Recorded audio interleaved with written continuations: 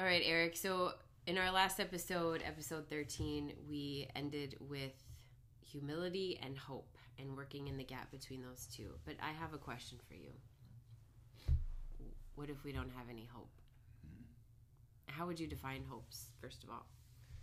It's a really good question.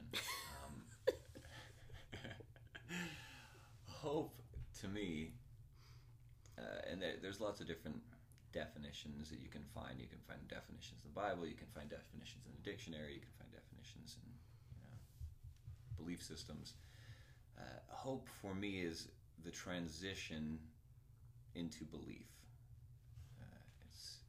It's this. If I came from a space where I didn't believe anything was possible, the crack in the wall that starts to open something up to me that goes, well, maybe it is possible. That's hope. It can start very small, like, I don't know, maybe, could it be, sort of like a question. And there's sort of a spectrum of hope. If you go to the biblical definition, if you look up the original word, it's a joyful, confident expectation of something good. Now that sounds pretty darn near to faith at that point, but how hope starts is this: could it? Is it? I don't know. And like I talked about in the other episode about imagination, you have to let your imagination cook on these things and imagine yourself in that spot, and not just like, oh yeah, wouldn't that be nice, and in a cerebral way. You have to allow yourself to feel. That's really important. There's different levels to how we experience the world. There's different levels to our neurology, and the deepest level they call, and they talk about the primal brain. That's the part of our brain that's really interested in eating, having sex, sleeping, drinking water, fulfilling basic desires. And that one in and of itself isn't inherently emotional. It just gives you these urges, primal urges. Kind of like, you could think of it in some ways like the id in the Freudian, ego, superego, id scenario. And that's a very deep level of our brain, and it's a very physical level.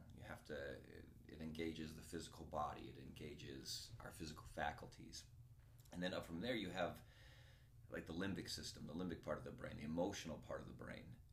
And that's how you feel about those things. So, for instance, like I've said before, you could be hungry, but then that goes on long enough and your emotional part of your brain gets involved in that. And how you feel about that, you get angry, so you get hangry. So you have this primal desire coupled with this emotional, limbic system desire. And then the third level is your neocortex, your new brain, the thinking part of your brain. It's the stream of consciousness, the words that go in and out of your head and give you a little narrative on everything that goes on in your day.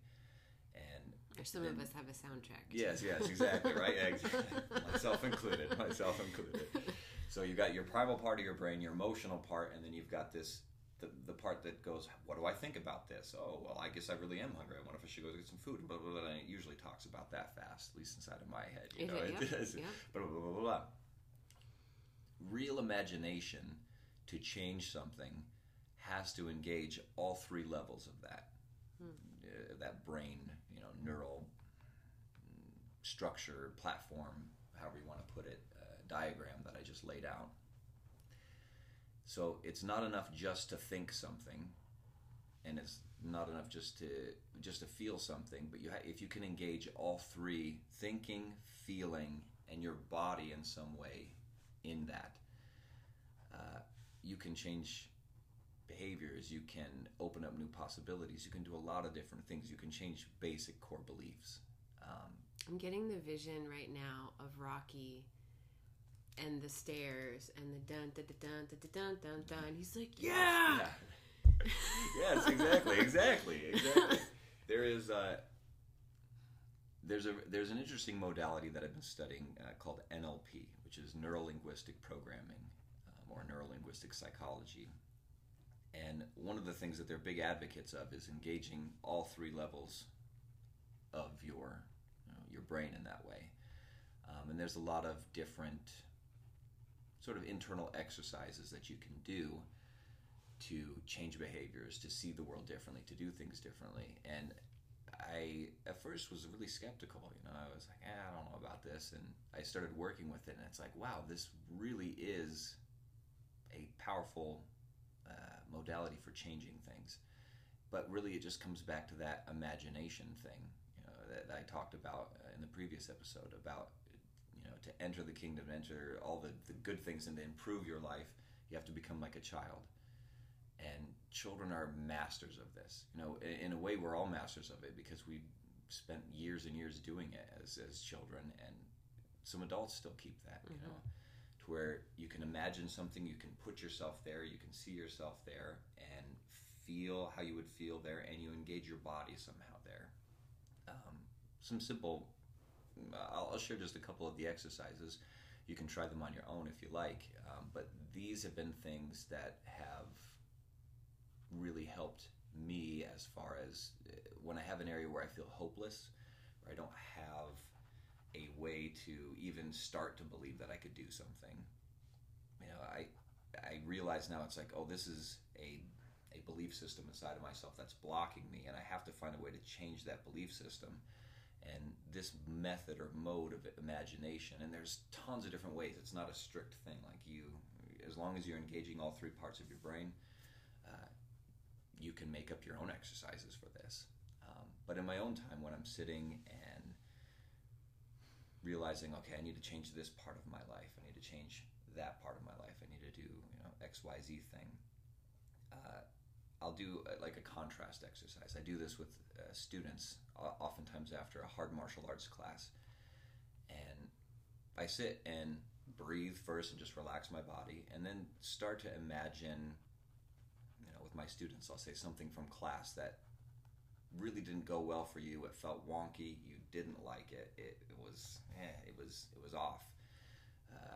You struggled in an area, or used too much tension, or you didn't breathe, or you just got owned by the other person and you had no escape.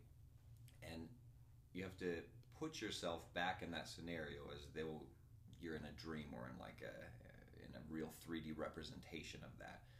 Smell the smells, feel the feelings. What was it like when you were working with that person, or the thing wasn't going right? And if you put yourself there and you pay attention, there's going to be a feeling that arises somewhere in your body. And that feeling, it could be like in your head and your neck, it could be in your chest, it could be in your stomach, it could be in your limbs. You have to become aware of that feeling and what the qualities of that feeling are.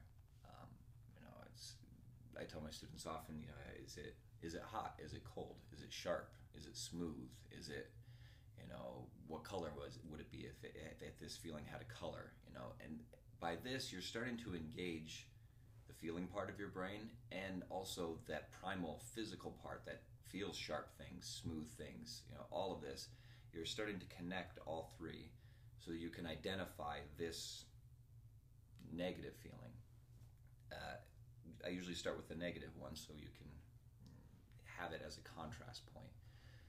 And so it's like, what does that feel like? What does it look like? What is it, and oftentimes I will engage their physical body further and say, all right, now imagine this scenario that gave you this feeling playing out on a screen in front of you.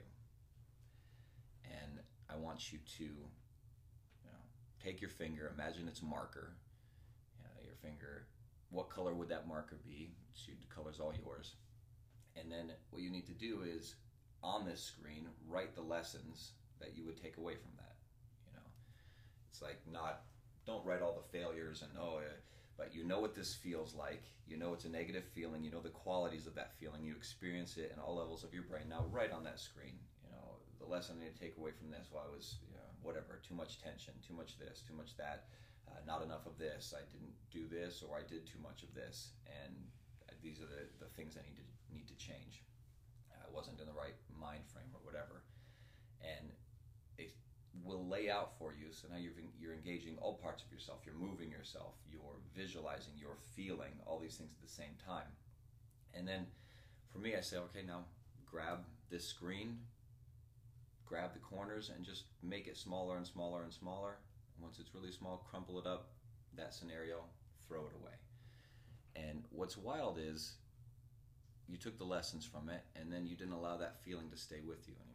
That's kind of the visualization of it. And it might sound goofy, but if you do something like that with a negative situation or something that you didn't feel good about, or even a belief like I can't get to XYZ thing, I see myself failing at this, and you allow yourself to shrink it and throw it away, you'd be surprised, but it actually changes the way that you feel. I highly recommend just giving it a try. And then you do the positive side as well. I do this with my students a lot, of what went right in the class. What is something, a moment that you felt, ooh, I worked really well then, all the cylinders were firing, I felt successful, I felt confident, I felt good, even if it was only for a couple of seconds. And imagine that. Where does that bring a feeling into your body? What are the qualities of that feeling? Identify that feeling, get used to that feeling. And for that, oftentimes I'll have them do something like, again, write the qualities of that feeling on the screen as you're watching the scenario play out in front of you. Things that you want to embody more of, and then you want to make that screen bigger. Another way that I'll do it is you feel where that feeling is. Maybe it's in your chest. It's a good feeling. It's this feeling of success, a feeling of getting it right. And then on every inhale, you pump that feeling up and make it bigger and expand it into your body. In all these ways, you're engaging all three levels, and you're saying, okay, here's the feeling I'm not going for. I'm making that smaller. I'm taking the lessons from it. I'm throwing that away. And then here's what I'm aiming at. I'm going to make that bigger. I'm going to amplify that. I'm going to magnify that and aim towards it. You can do this, bringing it back to like a weight loss goal or something like that. You have to start with the feeling of, if you can't even allow yourself to have hope, you have to at least use your imagination. It's like, okay, I'll play this stupid game. I'll sit down for a little bit and imagine I'm gonna crumple some paper. Exactly. I'm gonna imagine my perfect little life or whatever. But just to set, even like we talked about small goals, like, okay, if I need to lose 200 pounds, what would it feel like if I lost 20 pounds? Yeah. Just 20 pounds. How would I feel about that? And to give yourself a chance to sit down, breathe, and imagine, okay, 20 pounds lighter. I had to do some hard work to get there, but what does that feel like? What does that feeling of success feel like in that way in my body? And to amplify that and to focus on the qualities of that, just by doing that little internal exercise, you'd be surprised, but it's like it cracks the door open.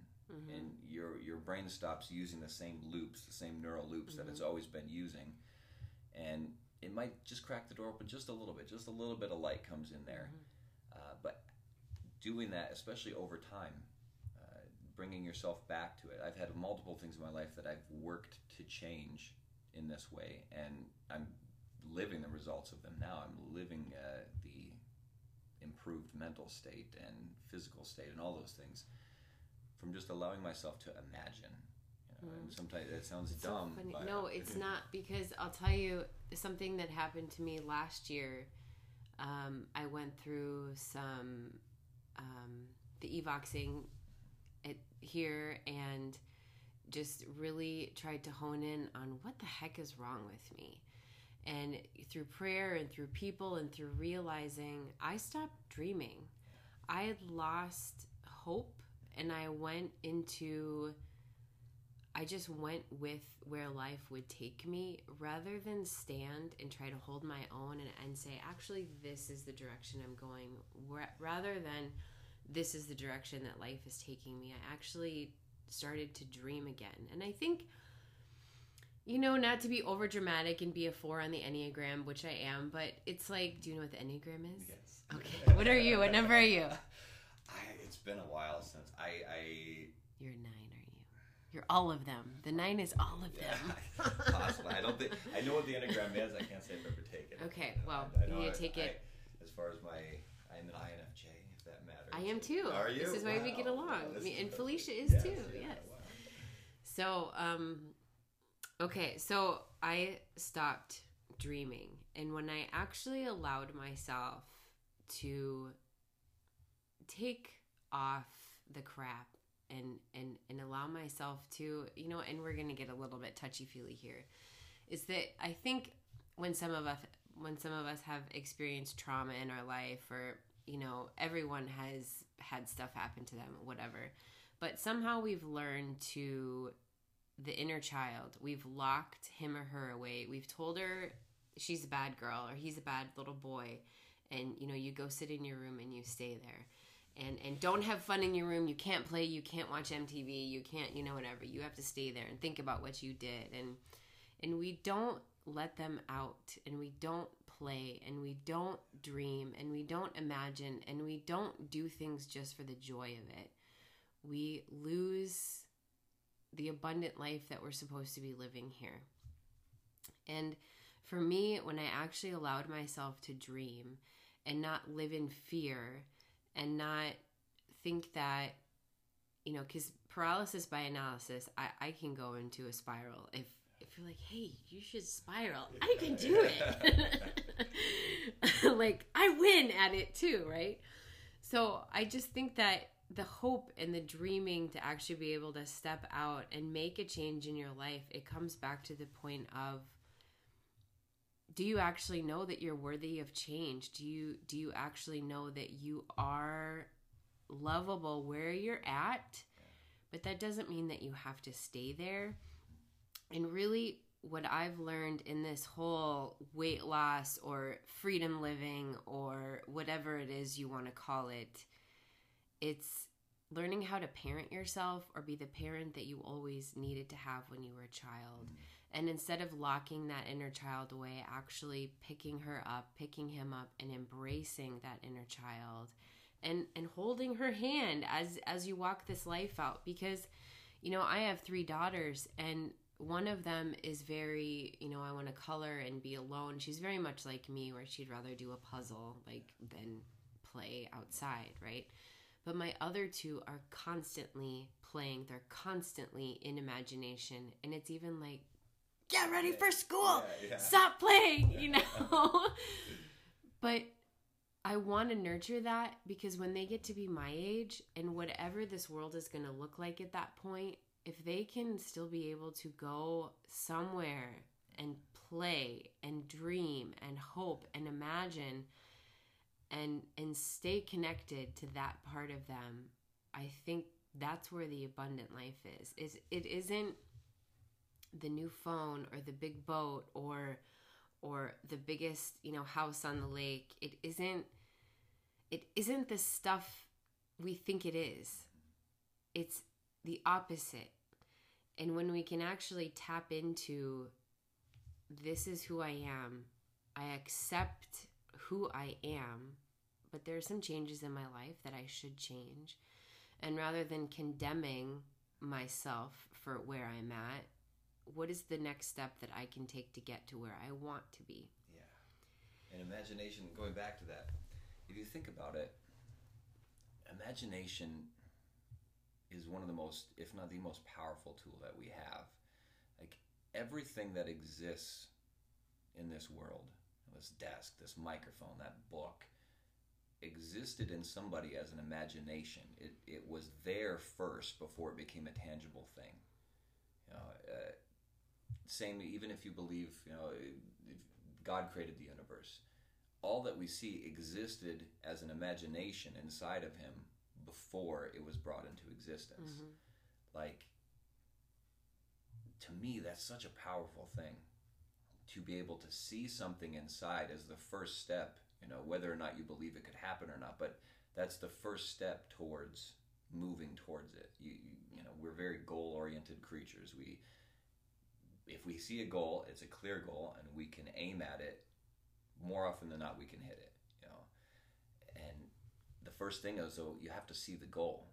You know, what is it that I'm aiming for? And to be able to outline that goal and not just have it as words, not just have it as your, you know, neocortex stream of consciousness, but to say, this is what it would be like, and to be able to put yourself in that place, that's powerful. That's where you start to truly get the giant wheels turning towards manifesting it as a reality. Mm-hmm. But if you can't see it inside in some way, you don't have a goal that you're shooting at. You know, And that's, if you don't have a goal that you're shooting at, you're kind of shooting wanton, and every once in a while you might hit something, but more often than not you just miss, and that becomes frustrating. To where if you can take a sober estimation of where you're at and be able to say, yeah, that's where I'm at, proud of it or not, this is it, and then say, where would I want to be? If I could change this and move from here, how would I do it? What would it look like? Even just have a little bit of change. If you can't allow yourself to imagine that and to experience that on an internal level, you can't manifest it on an external level. Yeah. And that's really the crux of internal work in general. My instructor put out a good quote recently. It was just, somebody actually put it out. It was something he said at a seminar. He says all these nonchalant things that are very profound, but he said that your strongest and most difficult enemy is fighting with yourself, because you have the same skill level. You're the same. You have the same amount of strength and the same. So it's like you're fighting your equal in some ways, and you have to figure out how to overcome that. And imagination is one of the biggest tools for that. And imagination is, if you can imagine it, you can start to breed hope for it. And the stronger that imagination becomes inside, the stronger that neural network grows. And pretty soon it's like it becomes a certainty. Like when people talk about really truly believing something, and I believed in myself, I just knew I could do it, so I did it. Yeah.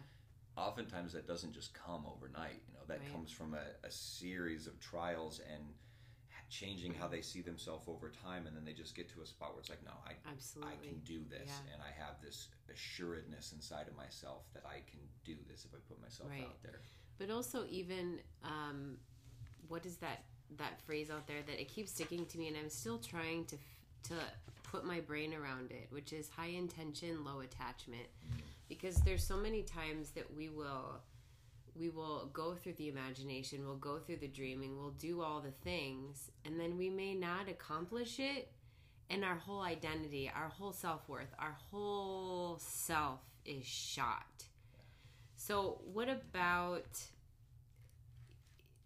putting yourself so much so into something and the achievement of that something, but not losing yourself in that? How do you stand on the goal, but not make it everything that you are? That's the most important part, is realistic goals.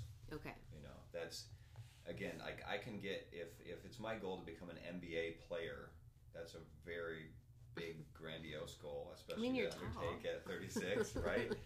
I could consume my entire life in that goal and never reach it. I could become much better at basketball, but maybe a good first goal, I can have this sort of ultimate end goal of like, I would like to be in the NBA, but I need to first imagine what it would be like to start playing basketball again. It's like, what does that look like? How many times a week do I want to practice? How many, where am I going to practice? Who am I going to practice with? Am I going to do it on my own? Do I need to set up a basketball, backboard for myself somewhere? All of those little practical things are the first goal that I really have to focus on. That whole, how do you eat an elephant one bite at a time? A journey of 1,000 miles starts with one step. It's good to have a long-term goal, but you can't get so consumed by that you miss the short-term steps. And some people do that. There's a lot of things out there. If you just focus on your big giant goal long enough, it'll just magically manifest. Right. And name it and claim it. Yeah, exactly. There's even a movie. I like the movie. Like, some of the concepts in it are great. It's called The Secret, and it talks a lot about that. And part of the magic in the recipe is this 4-letter word called work.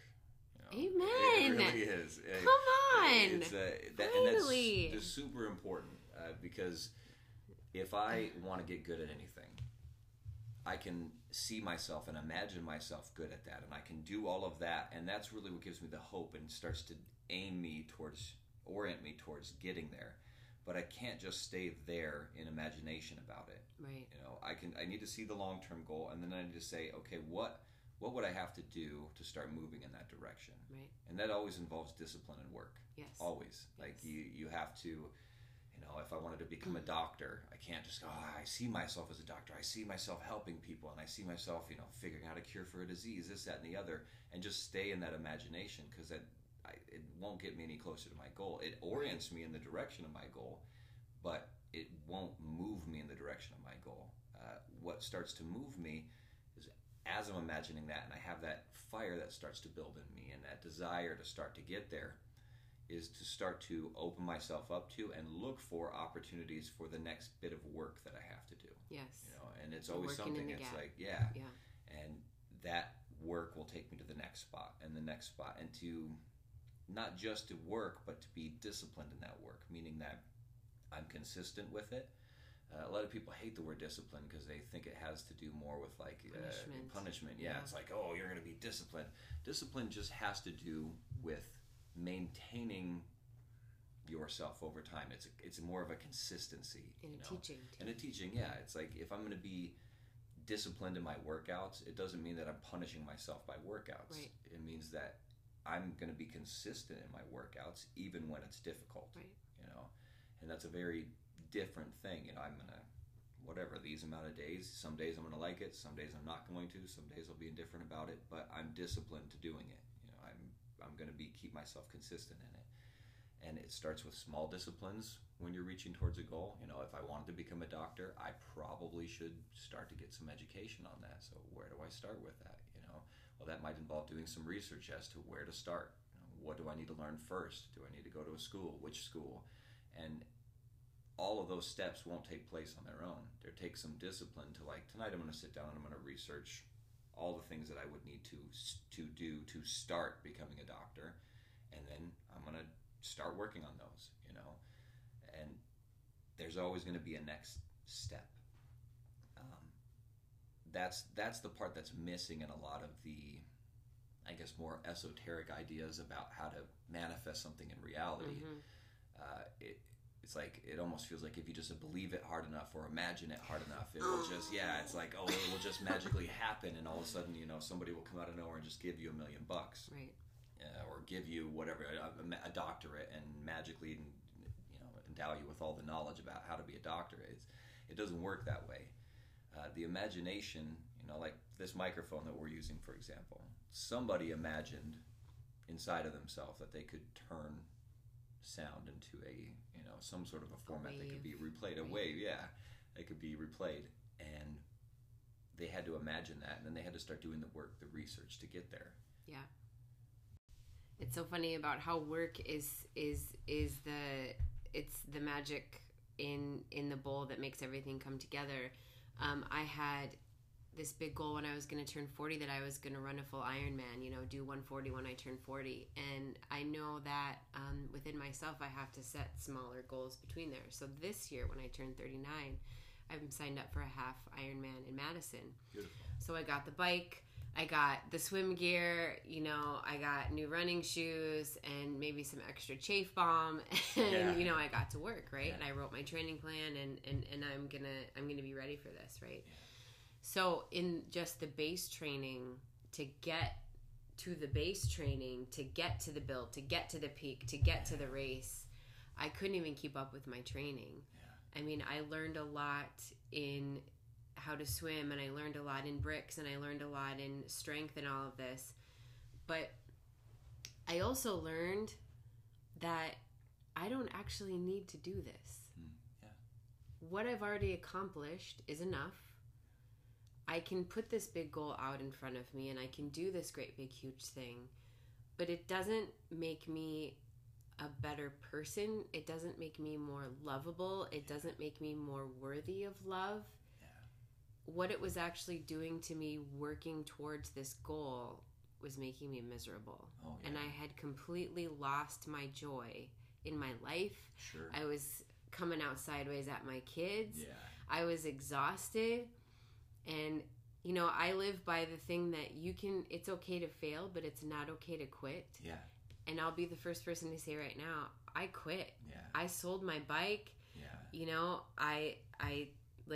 I'm still running and everything, and I'm still swimming for cross training and lifting, but crossing a finish line of an Ironman seemed great to me. Yeah. and seemed like that was something that was gonna prove that inner child that couldn't even run a mile, you know.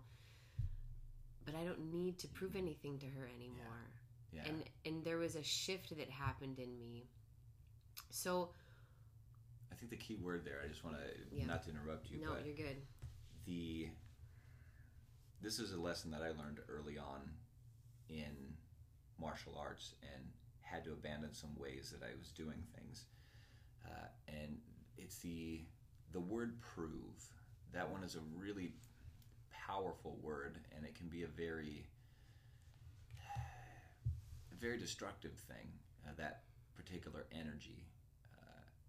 When I feel like I have to prove myself to anybody or myself or anyone else, I will do things that are outside of my best judgment. And having a proving disposition as a part of your why to do anything, it has a tendency to make you miserable. Mm-hmm. I remembered one of the things in Systema striking is very different. And we practice how to give and receive strikes regularly as part of that way to be in the present and to deal with chaos and discomfort and to not engage the sympathetic nervous system so often. And I remember I wanted to get good at striking. I had worked with people who were very good at striking, and they could hit so deep inside. It felt like they were resonating my bones and touching my soul with their freaking strike. And it's like, man, I wanted to get to that, but somewhere along the way I interweaved so that I can prove to other people that I'm good at this, or so that I can prove to myself that I'm good at this. And it became more about proving it and sort of placating the people around me, and rather than just gaining a skill for the sake of gaining a skill because I enjoy it and because I know I will improve in this particular art and my ability to work with other people. Long story short, one time there was a guy from Montana who visited. I don't remember how we connected. It was some sort of social gathering, and he started talking about how he was a black belt in karate and he was really good and all these sorts of things. And somebody mentioned that I taught martial arts, and then it kind of became he wanted to turn it into a pissing contest kind of thing, of like, oh, well, my martial art, this, that, and the other. And because I had some of that proving energy inside of me, like I needed to prove to other people that my thing was better, and I needed to prove to myself so I could believe that my thing was better, and this proving energy, I sort of started to play that game with him. And I was we talked about strikes and giving and receiving strikes, and he talked about how hard he could punch, and I had him, I said, well, go ahead and punch me, punch my body and give it all you got. And so he punched, and because of the training that we do, it wasn't that difficult to deal with. It was fine. And then there came this time where it's like, all right, now I'll punch you just so you can see the difference. And because I had that proving energy in there, I hit him way too hard. And it became a situation where he was like doubled over on the floor, and I was just knocked the air out of him essentially. And I had proved it. I could hit harder, I could take strikes, I could do this. And I realized that in proving it, I had lost a potential student, a potential friend. I had lost opportunities to grow myself by being able to work with this person and see what they know. He just completely shut down to me at that point and was like, don't ever do that again, I'm done with this, blah, blah, blah. And it was just sort of, we parted ways, and it was like, all right, well, I proved it, and I gained absolutely nothing by proving it. Where I realized in that moment, if I ever do anything, a demonstration, whatever, out of like, I have to prove this to other people, I always end up making decisions and being behind the eight ball and all these things. It doesn't work out. That's the best way I can put it. So, what do you think is the base, the root of prove? For me, for myself, and it might be different for different people, but it was this doubt in myself. It was this, am I sufficient? Am I good enough? Can I really do this? And it was more of a desperation. Like, I need to do this because if I could just prove, then I'll know, you know. And I realized that I had to replace that energy with building energy. How do I build myself, and how do I build others? And if what I'm doing isn't doing one of those two things, it's not a worthy goal. For example, if in that situation, if I would have approached that as, I'm going to help build this guy. Like, he's got some strikes. How can I help him improve his strikes? How can I find out where he's at as far as receiving strikes and make him a little bit better by my teaching and lead him a little bit further? Serving. Exactly. If I can build other people and I can build myself inside of a goal, it's a worthy goal.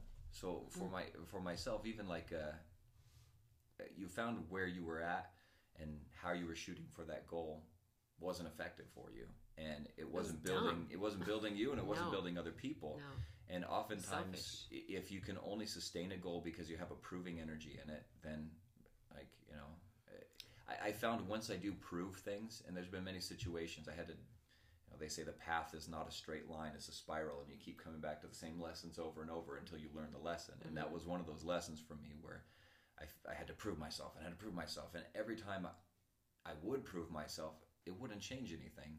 I'd still have the same doubts. I'd still have the same, well, I think I proved that, but what if that was just, you know, a fluke? Or what if that was just a this? Or could I do it again? Or, you know, whatever. I'm like, man, this proving energy really isn't doing anything. It's like this endless hunger where I can markedly see if I serve another person and working with them and build them, I can markedly see the improvement from when they started to when they finished, and the improvement in how I was able to convey something to them and what I learned from them. And that's something I can feel way better about, you know, like, yes, this is a worthy goal. So I'll put that out there just as a thought, a kind of a warning about anytime you feel you have to prove yourself to other people or prove yourself to this person or that person. Some people can draw from that energy and make something from it.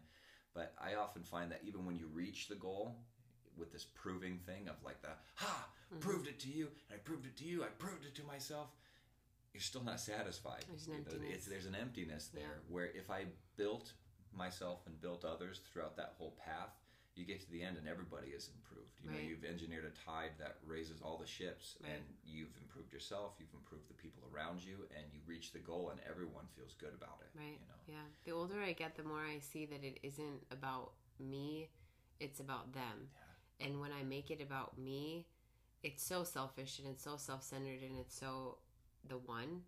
But when I make it about somebody else, we both get what we need. Teaching is one of the best ways to learn. And I will say, you have to start in some way with it being about you, you know, because you have to love yourself, you know. You have to realize that you can't fill other people's cups if your cup is empty. Right. You know, you have nothing to pour into them, and so in that way, it's sort of I really like the idea of getting your own house in order, getting your own things together. And then whatever you were able to get in order, share that with somebody else. Right. You know, take on the responsibility of sharing that with other people. And I have some of my students, I'm encouraging them to teach. Like, hey, would you take this class? You know, how about you teach tonight? Well, I don't know enough. And it's like, well, you do know some, though. Teach what you know. Right. You know, and as you do that, you fill your own cup further, and you build the people around you. Yeah. And there's this... that building energy. You don't have to prove that you know everything about Systema. You need to take what you know and you need to work to build others. Right. And that's it in anything, you know. Yeah. If you have anything going for you at all and you can use it to build others, you'll expand your realm and you'll expand theirs. Well, and the lie is that I have to know it all, do it all, be it all, so that I can step out and help it all. But the fact of the matter is that the most people that I learn from are 1, 2, 3 steps ahead of me. Yeah. And they're just coming out of the season I'm coming into so that they can help me in my season. If you get so, you know, perfected into something, you're going to forget what it was to be a beginner. And you're not going to be able to help the beginners even get mediocre. Absolutely. So that I appreciate that so much, that it isn't about proving yourself, improving in a certain situation, but it's helping and serving rather than being selfish. And that energy will always get you further than proving. In a way, to me, is another manifestation of pride. You know, it's sort of like, if I prove this, then I can definitively say that I'm better than XYZ. You know, better than whatever, this person or that thing or whatever. It's like this way of trying to mark that you are better than something. And the thing about it is, though, oftentimes when you prove it, even if it's like you got it done on a fluke, you know inside, like, I couldn't replicate that. You know, I barely got that done. I don't feel good about my skill level with that, but we'll ride on the fact that, like, well, I proved it, I did it, I got my, in a lot of martial arts, it's like, I got my XYZ belt, or I, did whatever thing. And it still is a skewed estimation of ourselves. Just because I can hit somebody hard does not mean that my thing is better than theirs. Just because I, can do XYZ thing doesn't automatically make me superior in some way. Right. But there's a thing I do when I run races. Yeah. It's so funny, like, because I get bored, you listen to the same songs over and over again and whatever, but on a long distance race, usually anything over a half marathon, I always notice, like, the bicycle on the side of the road from somebody that was riding a bike, and I'm like, I could just pick that up and I could finish and I could ride the bike and I'd have a really good time on Strava and all that. Or I have my phone on me, I could totally just take a shortcut and I'd have a really good time and I'd finish and I'd be done and I can go eat a donut and But the thing is that in yourself, whether you got a medal or what Strava says or your race scores that will follow you the rest of your life, I'm just saying. In yourself if you cheated yourself. If you did your best. When you hold back. I know I ran a couple marathons in 2019, and the only one that I actually considered the race that I put my whole heart into was Twin Cities Marathon. And I know how to hold back. I know how to pace myself. I know what that feels like. Yeah. But the last 10K, the last 6.2 miles of the race, I knew, because I had to cut it under 6. I had to get under 6, right? That was the goal. And I knew at every single quarter mile or half mile, I had to check in with myself if I was giving it my all. Because I know whether I cross that finish line sub 6 or not, if I didn't leave everything out on that course, I would have been mad at myself. Not ashamed, but when you could have done better and pushed harder and you were too afraid to do it in the midst of it, you got to go do it again, right? Yes, exactly. So I just constantly checked in. Can I give more? Can I push more? Can I push harder? What's going on? And I listened to my body and I checked my posture and I made sure I was up on my toes and, just everything that I had learned in training. And the thing is that whether I had hit under 6 or not, the time would not have mattered. Now, for all the race officials out there, I did sub 6 it, and I am going for a 5:30 now, but, like, it didn't matter what the clock said. It didn't matter that I got a shirt and a medal. What mattered was I did my best. I left everything out there. I didn't care about the people that were like, oh, you're running a marathon, big freaking deal. I gave it my best, and I put my whole heart into it. And that's really all that matters. And if somebody said anything about my time, sorry, don't care. Right? You know? Because I was fulfilled. I was proud of myself. And I can honestly say it's probably not to be weird, but it's the first accomplishment I've ever done in my life where I was actually proud because I gave it everything that I possibly had. That didn't mean at mile 15 I wasn't like, I could totally sit down right now. Right.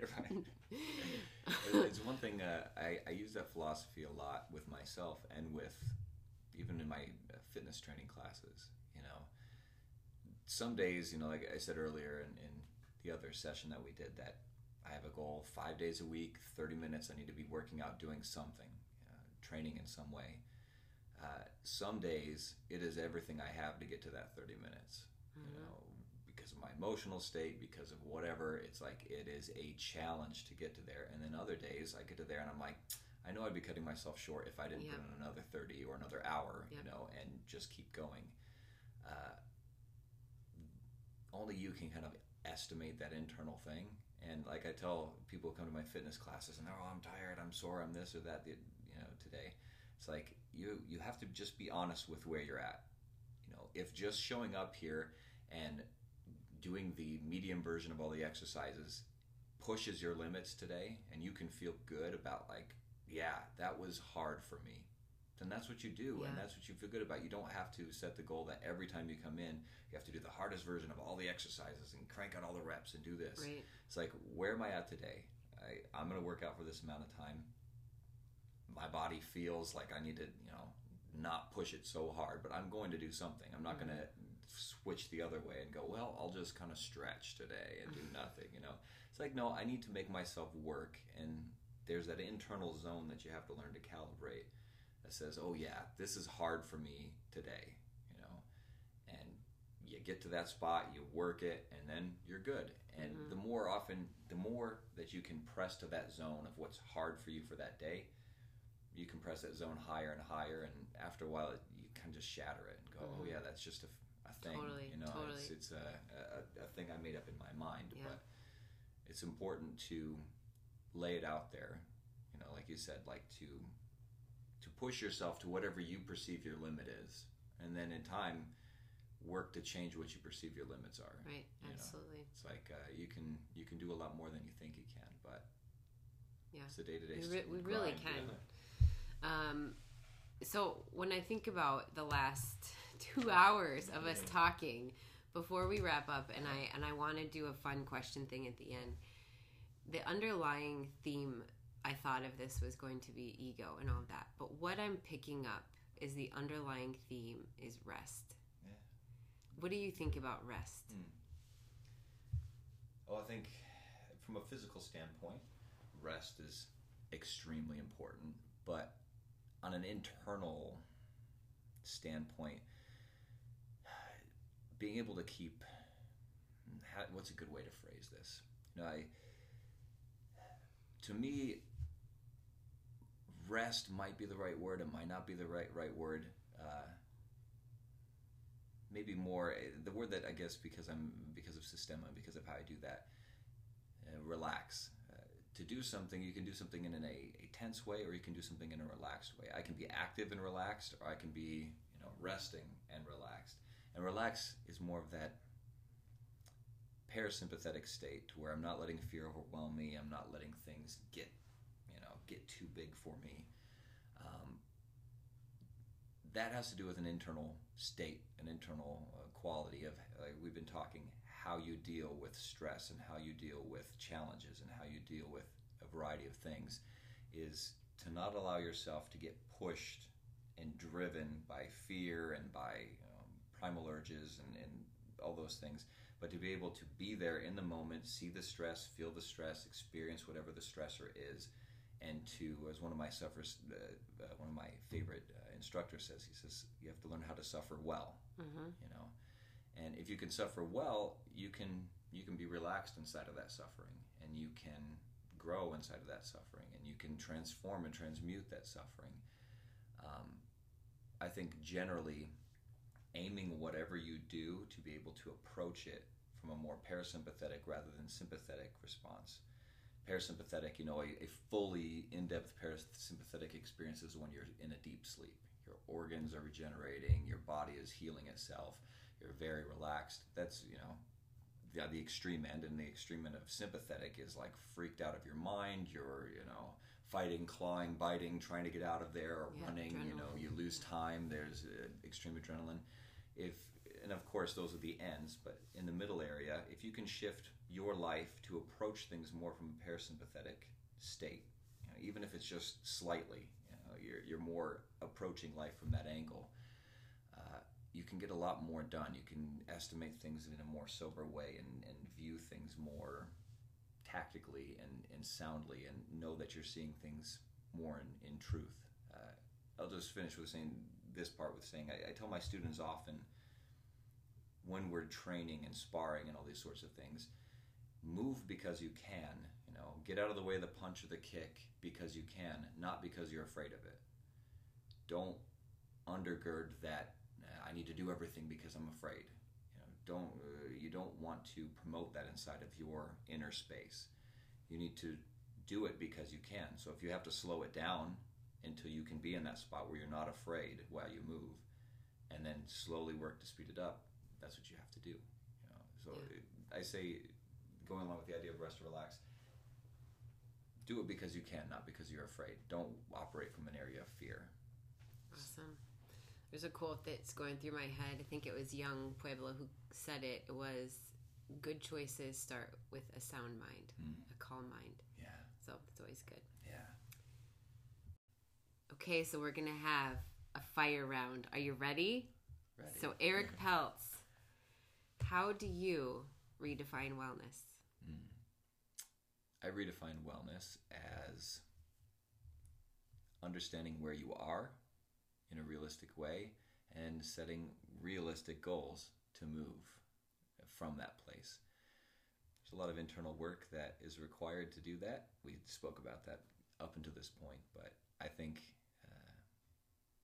redefining wellness is first realizing where you are and what is not as well as it should be, and setting realistic goals to improve that. Nice. What are you excited about in the new year? This year there's a lot of things that are exciting. I have a general kind of bubbling feeling of hope and fervor inside of me for some things that will be changing in my personal life, and I am excited. There's always a little bit of excitement that happens when you own a gym after the New Year's. When people there it is.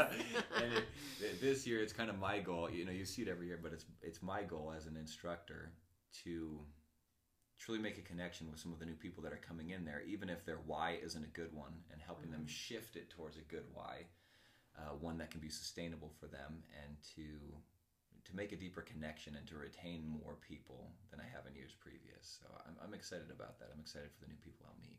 Nice. All right, last one is, what is a big thing in your life that scares you, but you're going after it anyway? For me right now, I am working to change some things in my day job. I won't go into a lot of detail about it because I'm still working it out, but I've always had some limiting beliefs around finances for myself, and it is kind of scary approaching those. And a lot of the things we talked about in this whole podcast, I've been using every tool at my disposal to address these, limiting beliefs that are hampering me, that are holding me. And I've past the realm of hope, and I'm kind of on the high end of hope, beginning of belief that there's change going to happen, and I'm already starting to see the shift, and I'm already putting in the work to get things to shift, and I'm excited for what's coming with that. It's going to be a big change for me, but it's going to be a good one, and the future's bright. Awesome. Well, thank you so much for joining me. My first interview. If I had a different language, I'd say something about a cherry, but I'm not going to do that. Nice. Well, I really appreciate you having me on. It was a lot of fun. It's fun to talk in these long format type interviews, because you can really share and get into nuances and details about things, and I appreciate that. So thanks for having me on. Yeah. And, hopefully I didn't geek out on you too much, and you'll want to come back, and we can have Eric Peltz Day monthly. No geeking out. No, you can't geek out too much for me. Cool.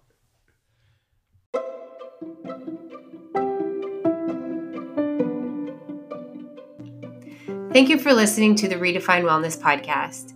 For more information on challenges, programs, how I can train you, or the Redefine Intensive, please go to redefinewell.com. Like us on Facebook, follow us on Instagram at redefinewell. If you want to follow me and my personal training journey with running and swimming and cycling and ultra and maybe even some recipes, I'm over at Instagram at RunLindsay. That's RunLindsay. Lindsay. Until next time, keep moving forward.